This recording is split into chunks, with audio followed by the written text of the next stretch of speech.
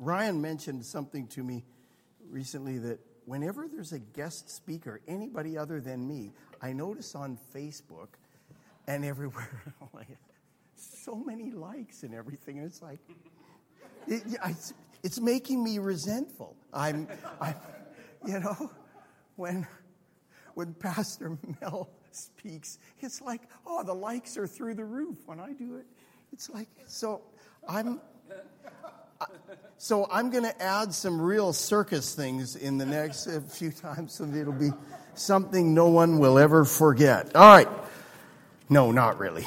Father, open our hearts to your word and do a good work in us, we pray, in Jesus' name. Amen? Amen. Amen. Before the service, we were just praying, a few of us, and that idea of routine came up. And I'm a fan of routine. Routine can be a really good thing, amen? I mean, there are certain things that are routine that we live by, and it helps us get stuff done. It helps us know how to plan. I'm a fan of routine. We're leaving on vacation this afternoon, and whenever we go, and I'm not at home, and that some of my routines get thrown out the window, and I have a bit of a challenge with that in terms of, my Bible reading and my relationship with God, because I'm in a different place and all these kinds of things. But empty routine, I will happily jettison, because empty routine, where we do things just out of routine, but there's no longer any substance in it, I don't want that. So every time we gather, even these July days where so many are traveling, I'm trusting that God is looking and saying, I can work with that. Wherever 2 or 3 are gathered in my name, there I am in their midst. I'll work with that. I'll do something. And so my desire is that today, as we sort of wrap up this series on being filled, that God would fill us and would take us forward in Christ. Amen? Anybody want to go forward in Christ? I seriously don't want to stay where I'm at.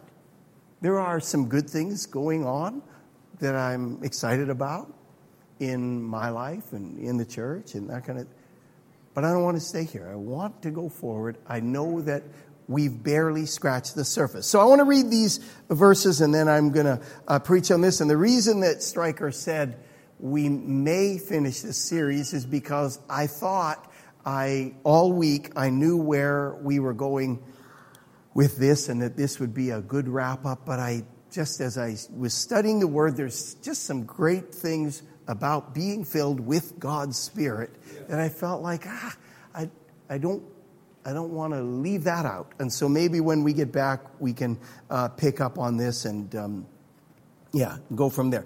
Acts chapter 1. I'm going to skip through a few verses in chapters 1 and 2.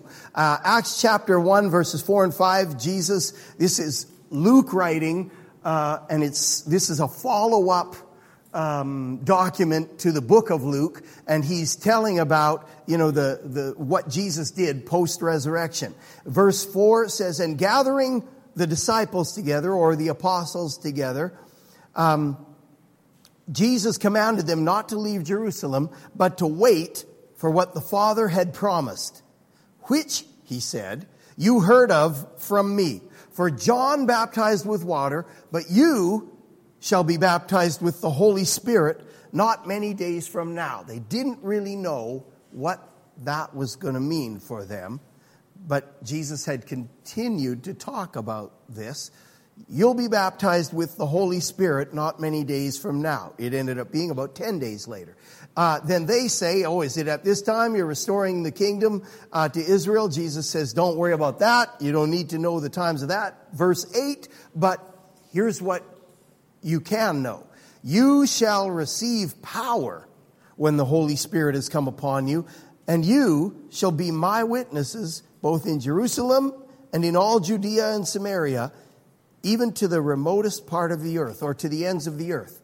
Then It shows them, devoting themselves to prayer. 120 people in this upper room. We get to chapter 2, 10 days later. And when the day of Pentecost had come, it's a high day on the Jewish calendar, but when that day came, they were all together in one place, and suddenly there came from heaven a noise like a violent rushing wind, and it filled the whole house where they were sitting, and there appeared to them tongues of fire distributing themselves, and they rested on each of them, and they were all filled with the Holy Spirit, thank God, and began to speak with other tongues as the Spirit was giving them utterance, or as the Spirit enabled them. People start saying, what is this? And they name at least 15 different nations that people were hearing their languages, saying they're declaring the wonderful works of God in these languages. And what is this phenomenon? And Peter stands up, and what does he do? He preaches the gospel. He preaches Jesus Christ. He stands up and prophetically lays out who Jesus is, and gets to verse... I'm going to just skip ahead to verse 32 after he's presented this. This Jesus God raised up, to which we are all witnesses. Therefore, having been exalted to the right hand of God, and having received from the Father the promise of the Holy Spirit, that's where he was going to, explaining this phenomenon in light of Jesus. This is the fulfillment of that promise. He has poured forth this which you both see and hear. Skip ahead to verse 36. Therefore, let all house of Israel know for certain that God has made him, Jesus, both Lord and Christ, this Jesus whom you crucified. Now, when they heard this, they were all pierced to the heart, or cut to the quick, and said to Peter and the rest of the apostles, brothers, what shall we do? And Peter said to them, repent, and let each of you be baptized in the name of Jesus Christ for the forgiveness of your sins, and you shall receive the gift of the Holy Spirit. For the promise is for you and your children, and for all who are far off, as many as the Lord our God shall call to himself. Where are we going with all of this? We've been talking about the Holy Spirit for about a month and a half, except for a break in there, where Stryker spoke about the call of God, about being called of God, which he includes in here. He says, the promise is for you and your children, and for all who are far off, as many as the Lord our God shall call to himself. This promise is for them. Where are we going with this? With being Christian disciples. Where is it all heading? Where do we expect to end up? Where do we know? We start the journey and we don't really know. Faith in him, even though we,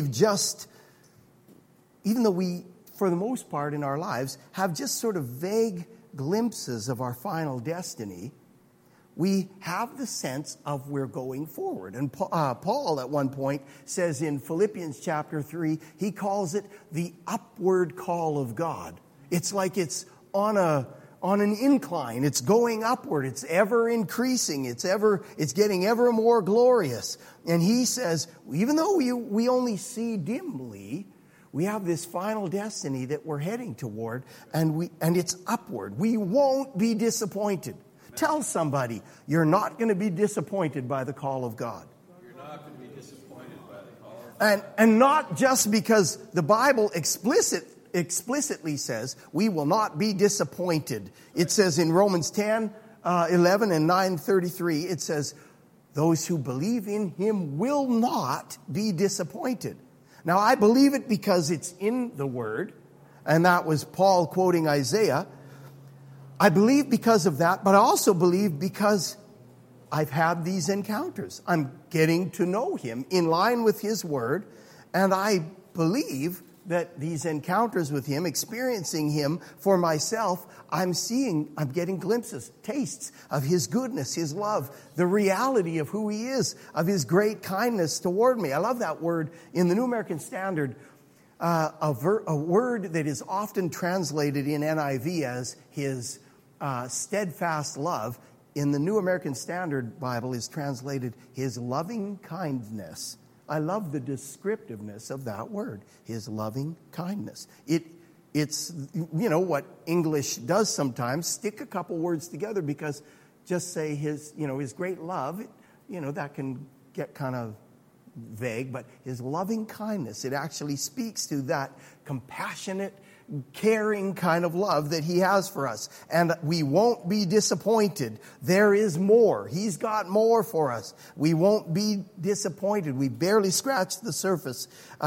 We won't be disappointed by where he's taking us, by where this calling is taking us, because it's taking us to him. And we can't exactly see it. I had a thing happen in the first days that I was a believer. I had moved here, and I went for a drive one day like this, and I was alone and single, and I crossed the border, and somewhere near Bellingham, I was driving on this kind of, I was just out looking for an adventure. Didn't really have a destination. Now, in life, that can get us in trouble. It can be great and fun too, but it can get us in trouble. I was on this secondary road through Bellingham, which is kind of a little bit hippie-ish. It wasn't then, because I'm going back, a ways. But I'm driving on this road, and I see this beautiful forested area with trailheads, and cars are parked by the trailheads. So, I'm free. It's a beautiful day. I'm thinking I'm going to go find out where it leads. I don't actually have a destination in mind, but I'm going to go check it out. So I park, and I was dressed wearing shorts and a T-shirt, and I start heading down this trail. Don't know how far I might need to go to get somewhere. And I'm passing groups of people. Like they're coming, in ones and twos and fours and fives, and they're going past, and they're heading back. And I said to somebody, I said, is there, because by the way they're dressed, is there a beach this way? I think, oh yeah, that's great. And I sort of mumbled, I didn't even think to, bring a bathing suit. Well, I'm going down this thing, and maybe you're catching where this is going to go. I come out into a clearing, and, it's kind of an elevated kind of clearing, and I'm up, on sort of some rocks, looking down from, maybe the distance of this room or even a little bit further, and, here's this beautiful, the Pacific Ocean, and a whole lot of naked hippies. I'm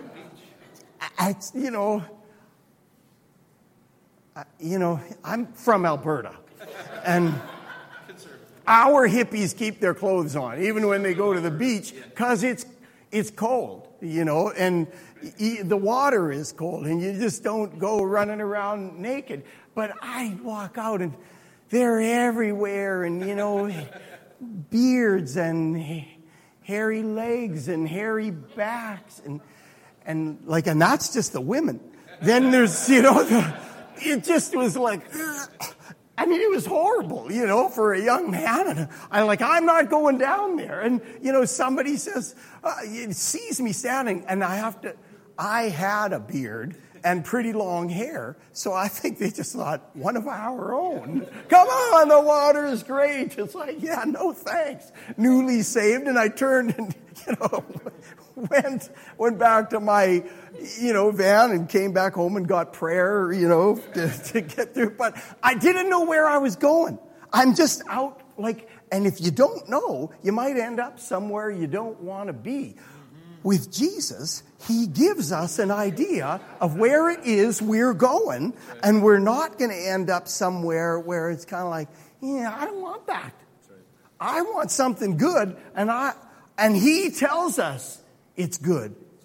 The good call of God, the upward call of God, the higher call of God, and it's leading to wholeness and righteousness, and actually, it's leading to him.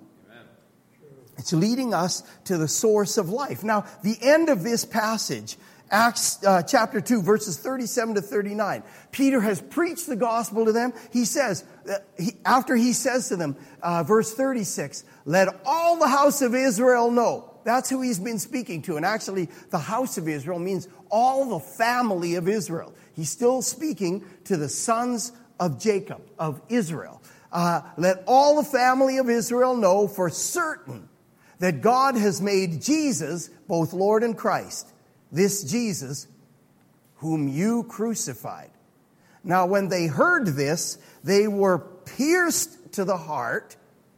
The King James Version uses a word there. It says pricked to the heart. But that sounds kind of like, oh, I pricked my finger. It doesn't sound very bad. The actual word is much more violent than that. That's why some translations now say cut to the heart or cut to the quick, down to the part that really hurts. They were cut to the heart, pierced to the heart, and said to Peter and the rest of the apostles, "Brethren, what shall we do?" He's left them in this place where it's like they realize this is serious. And Peter said to them, "Repent and let each of you be baptized in the name of Jesus Christ for the forgiveness of your sins, and you shall receive the gift of the Holy Spirit. For the promise is for you and your children and for all who are far off, as many as the Lord our God shall call." The Holy Spirit is poured out on Jesus' initial followers, on the disciples. It wasn't actually just the 11. And by that point there was a 12th added. It says there were about 120 that had been gathering together. The Holy Spirit's poured out on them, and all that happens in that phenomenal, extraordinary, supernatural experience, all that happens affords them an open door to proclaim Jesus. They stand up and they proclaim Jesus, what he did in his life, how he died on the cross, and how God raised him back to life, victorious over death. Amen. He gets that opportunity. Well, Peter is the one that takes it, and he preaches this. It says in verse 36, God has made him Lord and Savior, or Lord and Christ, Lord and Messiah, the man you're responsible for crucifying. And that's us too. We're included in that because ultimately what took Jesus to the cross was the sin of mankind. So we are part of that, whom we crucified. It was our sin that necessitated the cross. Peter took what was a great prophetic summation of Jesus' extraordinary life, death, and resurrection and made it just a little more personal. Or he made it personal in a kind of general way. It would be like he's saying, this applies to you. It's kind of general still, but by the power of the Holy Spirit, it's not just a vaguely general thing. The Holy Spirit takes it and applies it so that when it says they were cut to the heart or pierced to the heart, they knew this isn't just Michael and I are sitting together hearing Peter talk, and it's like, whoa, man, you really needed this. It's like, it's piercing their hearts. They know it's them, that each one who's cut to the heart, it becomes a very personal thing to hear what happened to Jesus and why he did that. That's the Holy Spirit's doing. The Holy Spirit inspires Peter to preach loud in front of all these people, and the Holy Spirit is working in them, just like Jesus promised. He will convict the world of sin and righteousness and judgment. And he convicted these people right there. Both the gospel message spoken and the gospel message heard are made powerful and effective by the Holy Spirit. Amen? Amen. They say, what shall we do? What can we do about this? It's personal. Up to this point, Peter has just laid it out. He hasn't said to them, here's what it'll require of you. And they, what's the word? They jump ahead. What do we have to do? Man, I pray for the day that in evangelism, people are, jumping ahead of us and asking before we've even presented the response that's necessary. I long for that, where people are convicted. And it's happened a few times where somebody comes and says, what do I have to do to be saved? That happens sometimes where they're being convicted, God's already working, and they come and ask something, and it's like, that's glorious. I want to keep praying for that to be the norm. Like, not that I just don't expect we'll ever have to, put in any effort. It won't be like that. But where God's already been softening and tenderizing and, convicting hearts. So when the gospel is preached, it's like, what do we have to do? And Peter makes it even more personal. Repent. Turn. Individually, personally, you need to change your thinking and make an about face. That's what it's... What must we do? You need to change how you're thinking, change how you're living, make a 180 about face. No half measures. Oh, you mean I'm going this way and it's wrong? Yeah. Change. Oh, okay, I'm going to kind of go here. How many people would say, how many people in here remember when you came to Christ? Okay. And how many of you would say that maybe before you came to Christ and gave him your heart, you tried to sort of, make, like, here's Jesus, and I'm going to go sort of this way, sort of along with him. Like, I like the idea of him being a friend, but I don't really want to do this and, go all the way. I'm going the wrong way, but I'll kind of make a course adjustment, sort of. How many would say you sort of tried that? Anybody? Okay, both of you? I certainly did. It's like, I want Jesus. That sounds good. But I also want to, keep all my other stuff. So the idea of having, a little Jesus statue on the dashboard sounds about right. I'll keep driving the same direction, but I've got my little Jesus, and I just keep him in a box for when I need him. No way. He's Lord and Christ. He's no half measures like that. Peter preaches, it gets very personal. You need to change your thinking, make an about face, no half measures. Let each of you personally be baptized for the forgiveness of your personal sins. And upon doing this, he says, you will personally receive the gift of the Holy Spirit. It's a promise that you will receive. I read that and say, wow, these people he's just said, you were responsible for Jesus being crucified. Jesus whom you crucified. All they had to say is, what do we have to do? And he's saying, repent, be baptized for the forgiveness of your sins, and you will receive the gift of the Holy Spirit. Amen. The Holy Spirit, the very Spirit that is God and was there at the beginning of creation, is eternal, is the same Spirit that was operating through Christ. You'll get him. Wait, didn't you just say we were responsible? That's right. You make that about face. The promise is for you. The gift is for you. The Holy Spirit gloriously takes hold of Jesus' followers. Then he empowers them to make Jesus' significance known. Then those who hear him are told how to respond and promise the Holy Spirit for themselves. And he says, for the promise is for you. You mean for us who crucified him? That's right. The promise is for you. The very people whose sin put him on the cross. The promise is for you. And God wants to give you the gift. He wants to fulfill that promise to you. He wants to do it. Otherwise, he wouldn't make the promise. He's not like that. So he says, for the promise is for you. It was made with you in mind. You'll need him.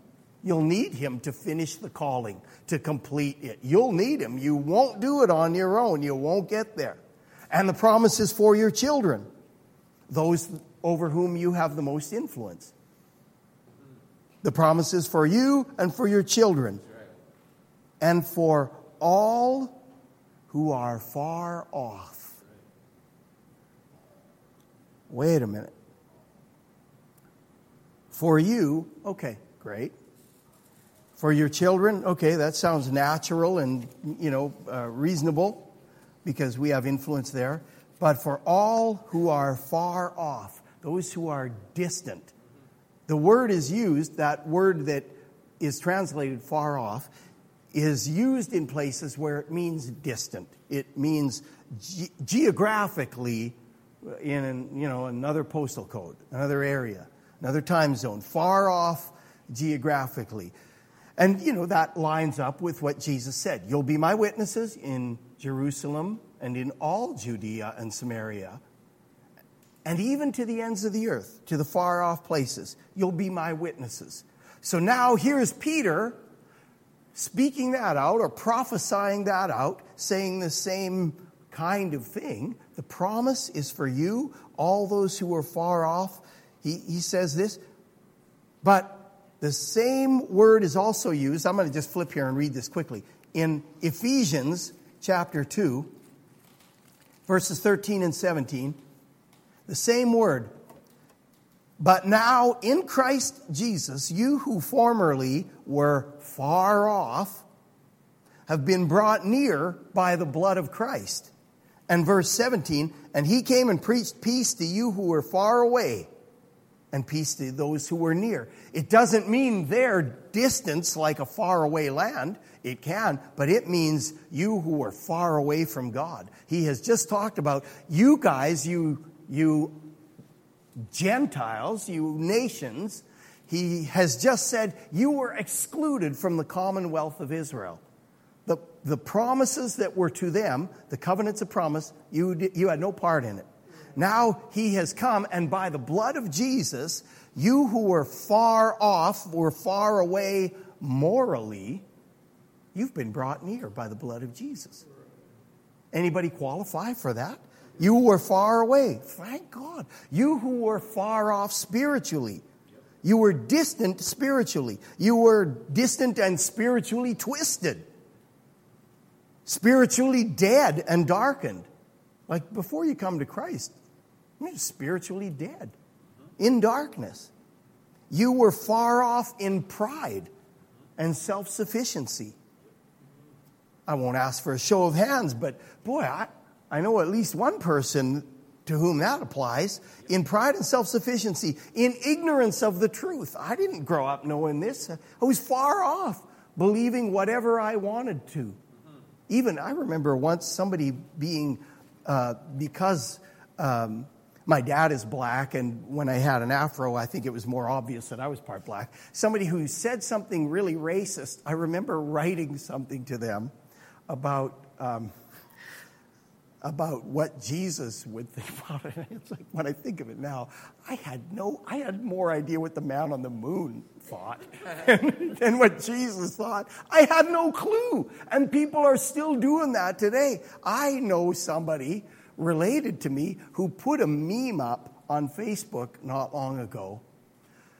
And it was a picture, kind of like an illustration of Jesus sitting somewhere, and there were people around him, adults and kids, and he's teaching. And it was something about what Jesus would say morally, and it was just this, well, if I'm harsh, I would say just a perversion of the truth that Jesus just says. It said something like this: look, I don't care who you love, who you worship. It actually said that, whatever. And it said, why is this so difficult for you? As though those are the words of Jesus. I don't care who you worship. So he just went to the cross because it was fun? I don't think so. If there was any other way, he would not have done that.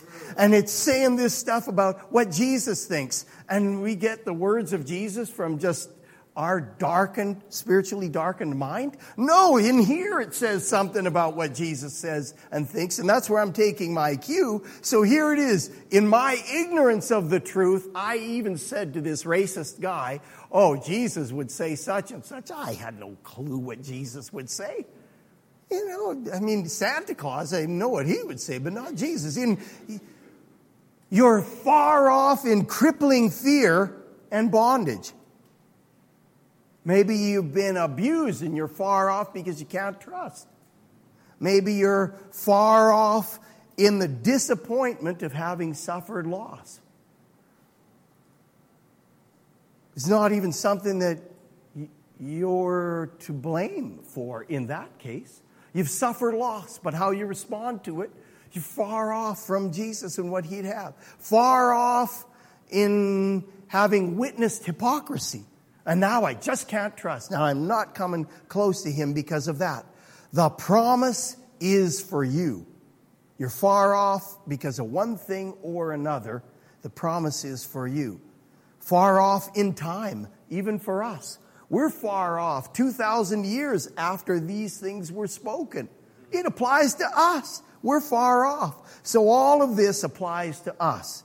Seemingly distant, with 2,000 years of history between our lives and when the sacrifice was made and these events, the promise is for you. Again, tell the person next to you, the promise of the Holy Spirit is for you. Really. He says, and for your children, for those who are far off, as many as the Lord our God shall call to himself. There's room for many, many more. I want God to give me a generous heart because that's what his is like. I struggle being, someone in the process of sanctification, and that's what I'm thinking that perhaps when I get back I'd like to talk about, because one of the key things the Holy Spirit does is he's the Holy Spirit, and he is busy working at making us holy, sanctifying us, making us like him. And I'm pretty sure I know about you guys, but I am certain I know about me that I'm not there, because I know what goes through my head 1,000,000 times a day, and not all of it perfectly represents the Holy Savior that has called me out of darkness. I'm in a process. I don't say that to make excuse, but I'm being transformed. I have done things. Nobody knows that more than the people closest to me, than my family. They know Dad's a sinner. They know it. They tell me several times a day. No, they don't really.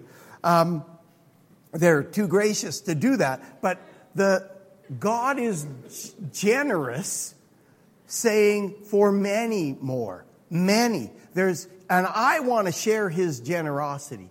I want to open my heart and expect that, wait a minute, that person that I kind of judged, that just cut me off, that I'm careless with how I think about, that actually the promise is made with them in mind. Yep. They could repent. The person that, I want to share God's generosity and his grace. But here's where I'd like to bring this for this particular day and close with this thought. And it's a long closing. So if you say that and you think, oh, good, we're almost out of here, we can go for lunch. Not quite. It's not really long, but here's where I'd like to bring this, our understanding of where the Holy Spirit is taking us ultimately. We're forgiven. Yeah. Beautiful. That's beautiful and freeing. We receive God's promise of the Holy Spirit. Praise God. That's wonderful. It's awesome. We cannot make it without him. Galatians 3 talks about that. Having begun by the Spirit, are you going to be perfected by the flesh? No way. I know it won't happen. I know I need the Holy Spirit to finish what God has started in me. Without him working in us and sanctifying us and transforming us to be just like Jesus, we're dead in the water, okay? But look what will be. Look what Peter says: as many as the Lord our God shall call to himself. Listen to this verse. I'm going to read this verse from Mark chapter 3. As many as the Lord our God shall call to himself. Back in Mark's gospel, when Jesus goes apart, and it says he goes to a mountain, he prays all night, he comes back and he appoints the disciples, the special 12. There were many disciples, but he appoints these 12. It says, whom he also called apostles, in Mark, am I in the right place? Yeah, 3:14. Did I say 3:11? Mark 3:14. He appointed 12 that they might be with him, and then he might send them out to preach. He appointed 12 First off, that they might be with him, and that he might send them out to preach. I think we often have put the second part as the primary. He chose those 12 that he could send out to preach. But it's like the first thing was he appointed them that they might be with him in a special sense, close at hand, all the time. They might know, unlike what I just said about my family, those closest to me know what a sinner I am. Those closest to Jesus knew that what he was and said and did, and they knew he was consistent through and through. There was no deviation whatsoever from the truth, from the relationship with the Father. They knew that. Jesus is shown he's appointing the initial 12 that they might be with him. Revelation 21:3 shows this as an eternal primary part of our calling. Being with him, it says he's among his people, he's with them, and they're with him. He has called us to himself. He says here, this promise is for you, for your children, for those who are far off, as many as the Lord our God shall call to himself. That's where the Holy Spirit is leading us, is to the Father. He's helping us get there. He's our guide to get there. He's taking us, leading us to our destiny, which is God himself. Not just to heaven as though it's without Christ. No, heaven wouldn't be heaven if he wasn't there. The source of all, the most valuable, our highest good, the most desirable, the source of life, without death or sin or anything that's out of sync with his perfection. The Holy Spirit is leading us there, is leading us to God. So, I'll close with this. Be filled again. We've been saying that now for a month. Ask and keep asking. Ephesians 5:18 says, be filled, and the verb is continuous. Be continually filled. Not, I got filled up, I'm good. No, keep being filled. Keep being filled. As many times as you think of it in a day, in the week, ask God to fill you. Lord, I want more of you. The promise is for me. You say it. And so I'm asking you, fill me up, more. Every time I think of it, I'm going to keep asking you. We're doing something. Ryan and I worked on our trailer the other day. He says, now maybe he was just being gracious. He said, oh, this is cool. I haven't worked on something like this. And I was close to losing my salvation because of what it was taking to do this job. But, he seemed to be kind of grooving on it. And it's like, in the middle of it, we're encountering a problem. It's like, God, fill me again with your Holy Spirit. I need him now because I'm thinking about sinning. Fill me again. I want more of you. I want more of your power. And I want more of where you're leading this, which is to yourself. Amen. Give me more of your Holy Spirit. So will you do it? Amen. Will you ask him? Amen. Fill me again with your Spirit. As often as you think about it, let's ask him. And let's open our lives. Fill me. I'm expecting you're going to chip off rough edges. I'm expecting you're going to convict me. I'm expecting you're going to encourage. You're going to challenge. You're going to, stretch me.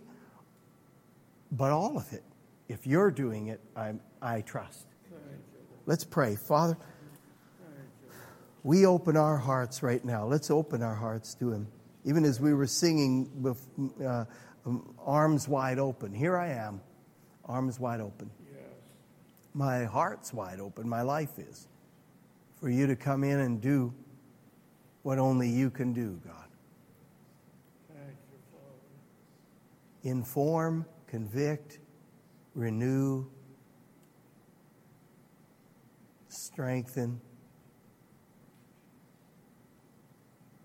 sanctify.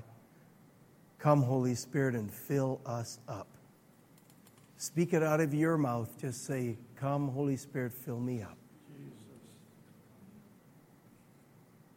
Father, the promise, Jesus says the promise is for me. So I'm asking for the gift of the Holy Spirit afresh today. Fill me up, Lord.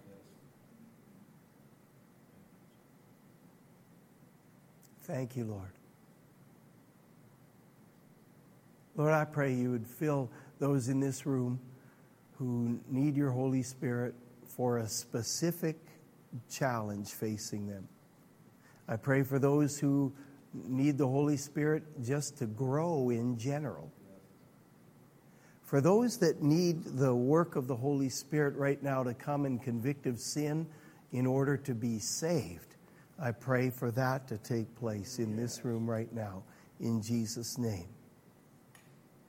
If that's you and you haven't ever yielded your life to Christ and never quite understood, maybe till now, that what the cross meant was Jesus took the penalty for our sin because it was too great for us to bear. He paid it. He paid the price for our sin. Died and was buried. That sin remained in the grave when he was resurrected, victorious over death, over sin, over the grave. And if you need that, if you would say, I want what Jesus purchased for me on the cross and what he offers me in the resurrection, I want you to just even now raise your hand if that's you and you haven't received Christ before. Now's the moment. You do that. Thank you, Lord.